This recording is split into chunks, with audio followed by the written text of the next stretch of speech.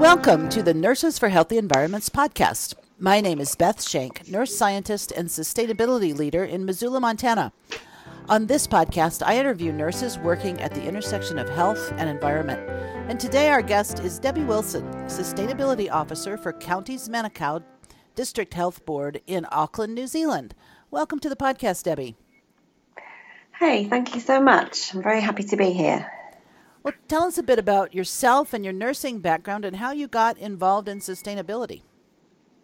Hey, okay. I started off many years ago as a registered mental nurse and then became a registered general nurse over in the UK where I was born.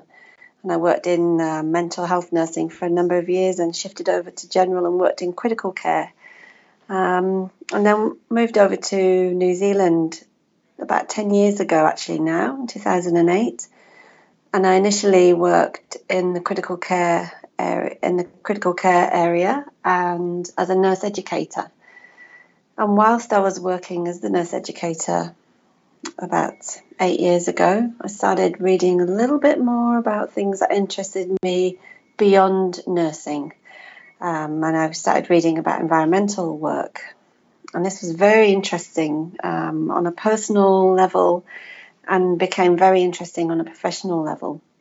So then developed into an academic interest. So I started my clinical doctorate, AUT, Auckland University of Technology.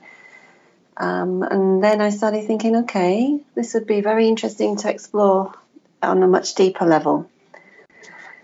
And lo and behold, a small group of us as very interested clinicians got together, probably about 2011, and shared our frustrations, having understood that, other hospitals and healthcare systems, some in New Zealand, but many international organisations were actually really active in this space of working sustainably within the healthcare sector.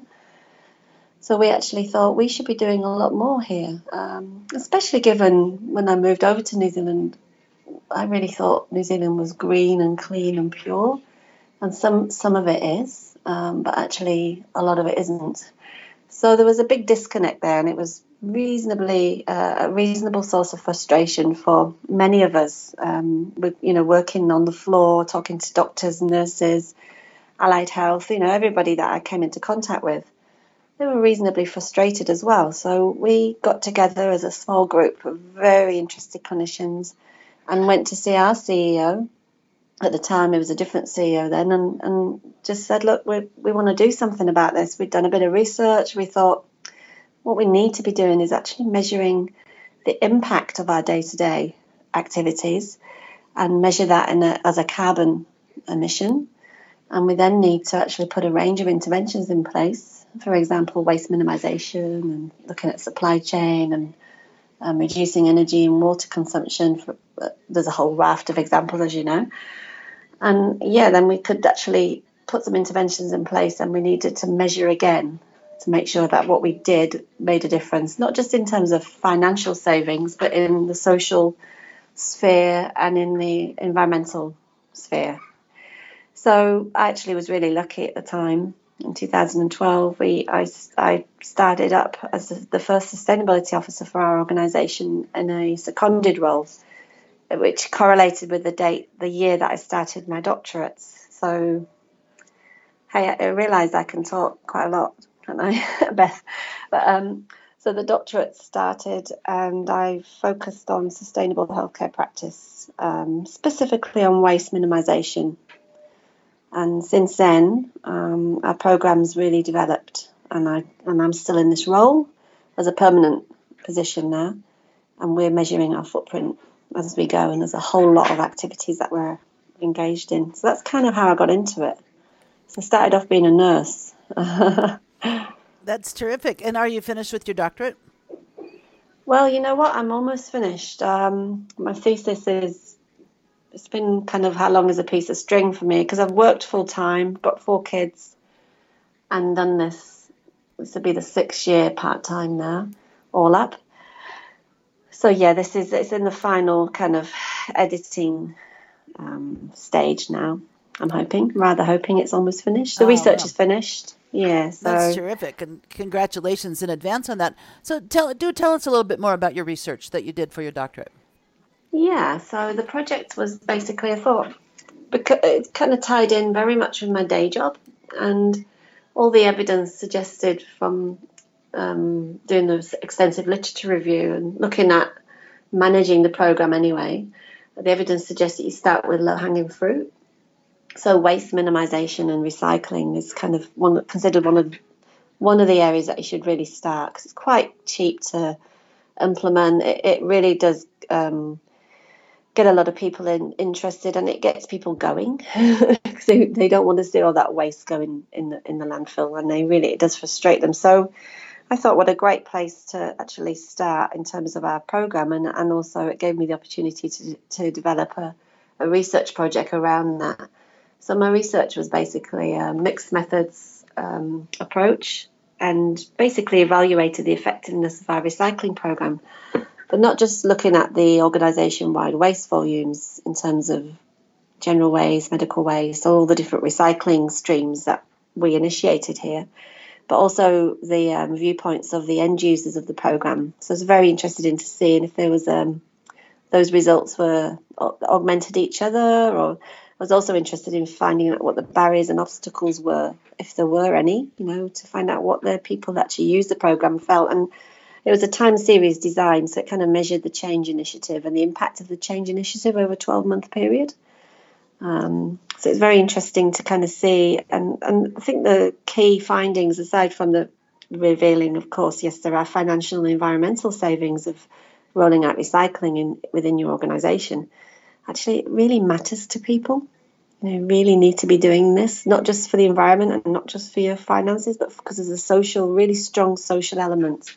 And I think that's an important finding that hopefully I'll have some time to publish further on down the track. That's really great. And did you discover that through your interviews, or did you use a particular tool to measure the social impacts on people, whether it was satisfaction or Yeah. yeah? How did you measure Yeah, that? so it was I use a quantitative, mostly quantitative, but within the survey, which I developed a survey tool based, was guided from the literature and other surveys. And within the survey, there were 2 open-ended questions, and that generated a whole heap, a wealth of data, qualitative data, and allowed people to fill in quite a lot of information around what they felt went well, or it basically asked them to add comment around the waste minimisation recycling program and add comment about the green program, because you can't just talk about recycling. You can't reduce it down to one thing, can you, in environmental work? It is actually a very complex set of behaviours, and once you I suppose influence one area, it does lead on to other pro-environmental behaviours, which is one of the reasons, again, why you start with things like recycling. I had to basically thematically analyse the qualitative aspect of the survey. I did actually get the consent from respondents. If needed, I was going to interview them, but actually I had a heap of information that I didn't need to progress to interviews. And the quantitative aspect of the survey basically asked people if they felt they could recycle more, and then compared the pre and post, because the same people answered the survey. So it was kind of interesting to see how they evaluated the progress over the time, or if there wasn't any progress, or what areas progressed and what didn't, because I pretty much knew. I had a good feel of it myself, but it was good to see if those kind of my perception matched with what was happening as well. So it's quite an interesting thing to do, because it wasn't, it was a clinical doctorate. So, the doctorate's steeped with the work, the day job. So you're very much intertwined with it, which is not the traditional way of doing research. So that was another interesting aspect of the whole thing. Yeah, it sounds really, really interesting and valuable.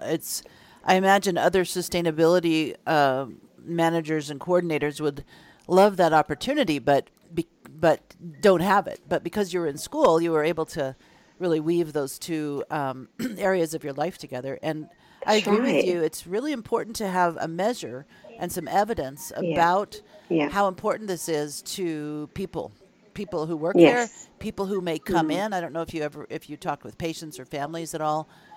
We get some feedback about that people really Yeah. appreciate what we're doing in terms of trying to help protect the environment. Yeah, that's phase 2. Yeah. Well, that's fantastic. Thank you for sharing about that. I wanted to go back to something you said. I just jotted down in that I wanted to clarify and ask you, when you're measuring the impacts of your hospital or your district health. I don't quite know how you're organized, but that's okay. You mentioned you're measuring impact in terms of carbon emission. Do you how much do you focus on carbon and greenhouse gas emissions? Do you use that as your sort of denominator, or do you tell me about how you measure that? Yeah. Well, right from the very start, coming from a clinical background and working with some other clinical leaders like senior medical officers and quality coordinator. So actually we really value and saw the value of using data. And when we did our research, and then knowing, I'm so pleased that we did focus on carbon emissions. Looking back, but when we started, it was kind of like one of those almost taboo subjects. Climate change, greenhouse gases, anthropogenic climate change wasn't something that you discussed in your everyday practice. But we were quite keen to do. We recognised the impact then of global warming and the fact that we are, as humans, we're driving that change. We really needed to focus on carbon emissions, but how that translated in the early days was kind of the focus was given less to that. It was more on the practicalities of your day-to-day practice. We focused, and to get kind of people interested, we talked about waste. We talked about wasting energy. We talked about wasting stuff. We use so many things, and as you know, in the healthcare sector, there's a lot of single-use items. There's so many gloves and boxes and, oh my gosh, and plastic absolutely everywhere. So we focus a lot on stuff and materials, which obviously lent itself a way into looking at the supply chain generally, because if you want to work on recycling and waste reduction, then you've got to start upstream, and you've got to look at what's in your contracts and start being a little bit more savvy and asking your suppliers what the materials are made of, because can the packaging be reduced? Is there a reusable option? So carbon has been our baseline. We've used a certified third-party audited process to measure our carbon based on our main emission sources, and we use that as our annual tracking mechanism. But within that, and because of that, we were able to define which areas within which made up our carbon footprint we would work on, and that kind of defined the projects. And then each year that kind of gives you the basis to measure, roll out some projects, and then remeasure and to see the impact of that in terms of carbon. But, as far as the bringing up the term carbon and climate change, that's actually happening more and more now, which is awesome, which is, again, why we're so glad that we did focus on that in 2012 when we did our first measurement. So it was an interesting one. We did have a bit of a discussion about that, but we really believed that we needed to focus on carbon emissions, and we really needed to bring those down. And again, we were very keen to even step out into the unknown by doing that. And we're very pleased we've done that. And of course, we really do need to be carbon neutral by 2050, all of us, if we want to preserve what we have now and then going into the future. Right. And I mean, of course, it's not all about carbon, but it is part of it. It's a big part of it. You bet. And do you include, in terms of your hospital emissions, do you include scope 1, 2, 3? Do you include supply chain and food and Yeah, well, as far as we can. I mean, scope 1, 2s and 3s, yeah. Based on the Kyoto Protocol, and we're guided because we use the Certified Emissions Measurement and Reduction Scheme, which is one of the many programs that Enviromax Solutions provide. That's a New Zealand-based company, a subsidiary of the New Zealand government, Landcare Research, and they offered a whole suite of programs, and we chose CMARS because when we started, we thought, we can measure and manage down our footprint. There is a program that they offer which is carbon zero, but we thought, right at the very start, we wouldn't possibly be able to get carbon zero, and B, we just thought to be able to get carbon zero, we would have to offset a remarkable amount, which would be a huge cost. I'm not saying that's not the way to go. There's a lot of things around offsetting that there's another discussion, but we just thought, we're starting off, we need to measure our footprint and we need to put some things in place to bring that footprint down. So CMAS for us, the measurement and reduction scheme, just really resonated and seemed like a really good process. So we look at our main emission sources, scope 1, 2 and 3, and we've included a little bit more into the supply chain as and when we've been able to. So we don't actually capture as much as, say, the NHS do. They've got a 60% at least of their carbon footprint from the NHS falls down into procurement.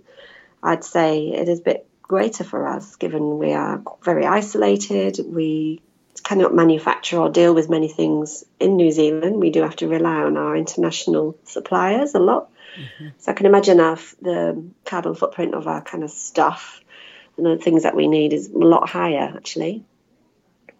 But also the way that we can measure that and the emission factors is less developed systems over here compared to the UK, where they use the DEFRA system.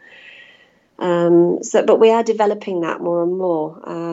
And as we were the first district health board in Australasia to measure and manage their carbon in this way, we've also been able to kind of be really engaged in kind of leading and being involved in creating the change required for more DHBs to get involved. So to give you an idea, in New Zealand, there are 20 district health boards that cover the whole of New Zealand. So we're one of 20.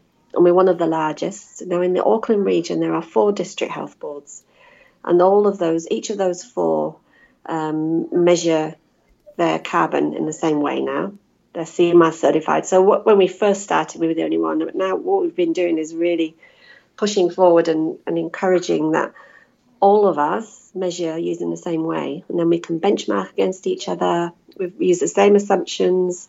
Of course, we've got different sized hospitals and we've got different floor areas and we offer different services, but we can, just be very open and say, look, we're tertiary, 800 plus beds. This is our number of full-time equivalent staff and this is our floor area. Then we can actually break down our carbon emissions based on those KPIs I mentioned. And for us all to be able to do that, then we can actually measure the impact we all are having. So that's a work in progress as well. So we're part of a kind of national team creating the change. That's terrific. And do you find this also occurring in other businesses, or is the health sector leading in New Zealand?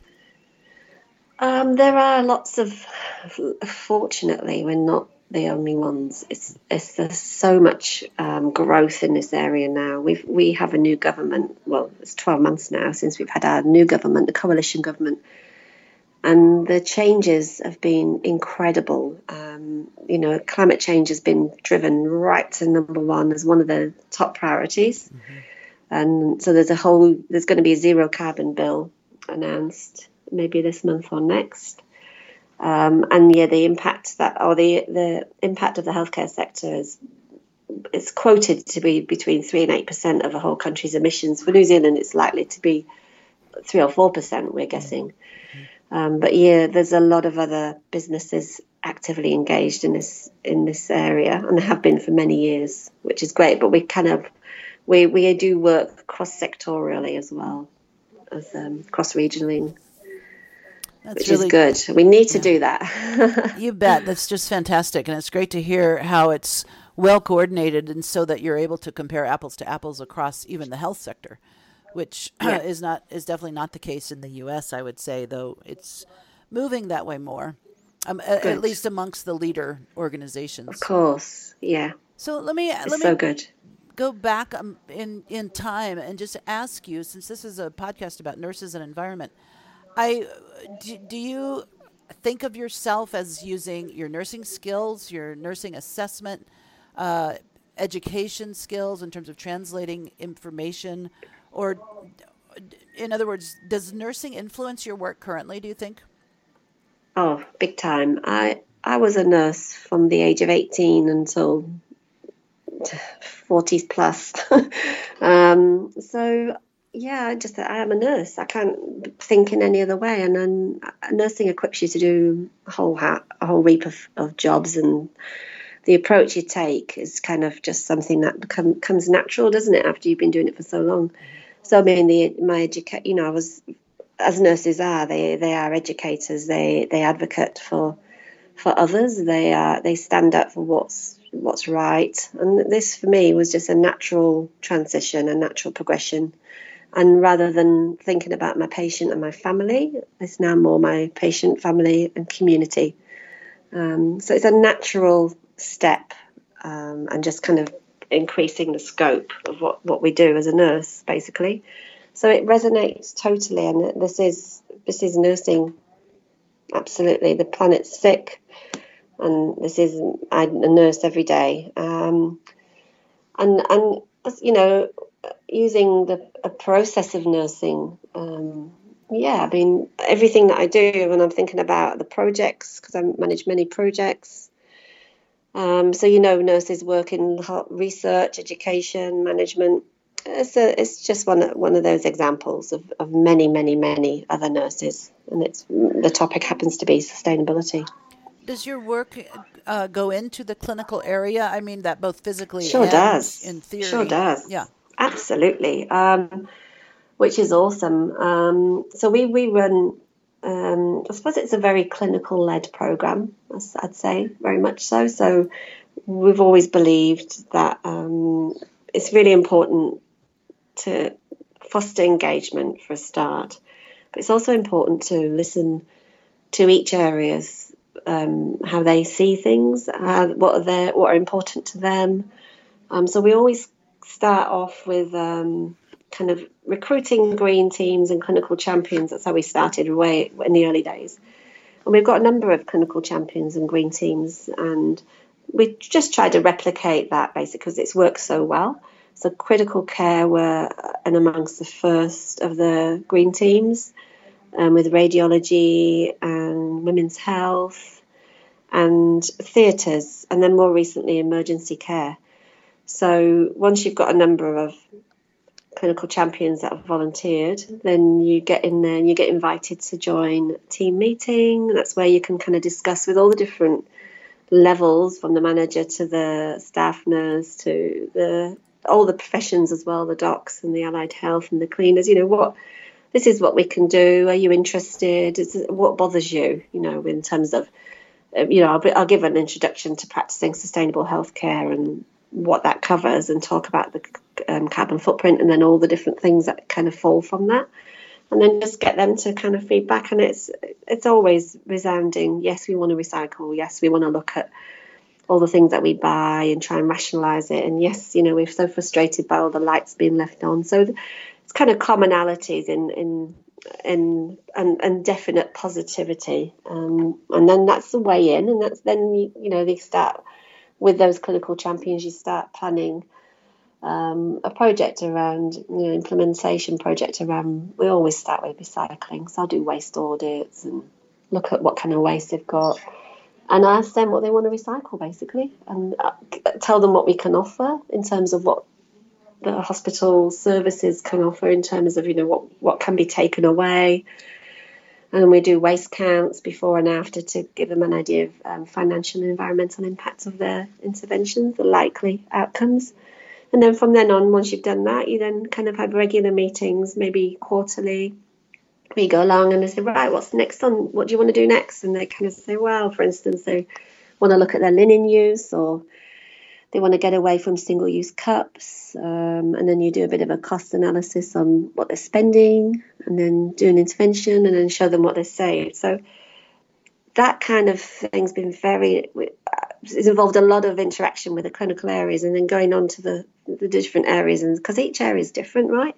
And what patient flows, the space they've got, and the products they use, and the opportunities may have common streams, but they present kind of different approaches, which is really exciting. So you love it. So different areas have got green team boards now, and they have the guys kind of upgrade the green team board every now and again, and the focus might be this week on travel, the next month or the next couple of months might be on supply chain and thinking about the ethical impact of what we use. And so it's really exciting, and I'm usually then just kind of I hold their hand for a bit, and then they're off and running. It's really good. Yeah, that's terrific. It's a great way to engage people. Yeah. I wanted to go back also to something else you said, that early on you maybe after you moved to New Zealand, you realized your frustration with environmental practices, I guess. But I want to go back a little bit earlier as to how do you think you got that sensitivity and that sensibility? Is that something you grew up with? Why has it bothered you when it didn't bother everyone? Yeah, that's a good question. I think it's when I became a mum, maybe I got a little bit more aware of things like that. And then maybe I also when I moved to New Zealand with young kids. My baby was 1.5 then, and I have 4. My eldest was about 5. So I got here, and maybe I was expecting, hey, we're in New Zealand, it's going to be so eco. And I was really interested in good nutrition and being, really interested in exercise and emotional intelligence and stuff. So I've always been a little bit that way inclined. But I think it just came to my awareness and all kind of lined up. And then it also tied in with a time where I was working as a nurse educator, and I just felt like I needed to do something. I wanted to do something across the organisation rather than being in critical care. I wanted to I was really interested in strategy and policy. So I suppose everything kind of lined up, and then I started and I also wanted to do a doctorate at some stage. So then I found the clinical doctorate, and it all kind of lined up. And I thought, you know what? I think it might be time to just start, looking into something a little bit different that was fulfilling a personal goal, and it also helped create, because it was a new role here for our organisation, so it created the space to try something different. And also to create the change, because we set the whole program up, really. I say we because there's a core group of senior clinicians that I represent, basically, their interests, and we still meet. So there's a clear governance structure around what we do. It's not just me and that's it. There's a lot of people involved, and of those there's a core group of about 10 or 12 people that have been in since the start. And they're very heavily invested in this program and heavily involved. So it just kind of was a whole heap of things that lined up, I suppose. That's the answer. It sounds like it was meant to be. I think so, yeah. So this next question is very much related. Do you have difficulty staying motivated? Or I should say, what does motivate you? I mean, I think you just said a lot of what does, but if you're feeling a bit overwhelmed or there's so much to do and it feels like climbing a giant hill, how do you stay motivated for this? That's a really good question. I mean, I have a really good support network, professionally and at home. So we've got a growing team of sustainability leads across New Zealand, across the healthcare sector, and we're a very close-knit group. We're on telephone, we can call each other up at any point, email each other. So that's really helped, because initially there was only 2 of us in the whole of New Zealand when I first started. So I really did lean very heavily on my colleague at the time, who's now left, but she was there for a couple of years before I started. So that was really cool.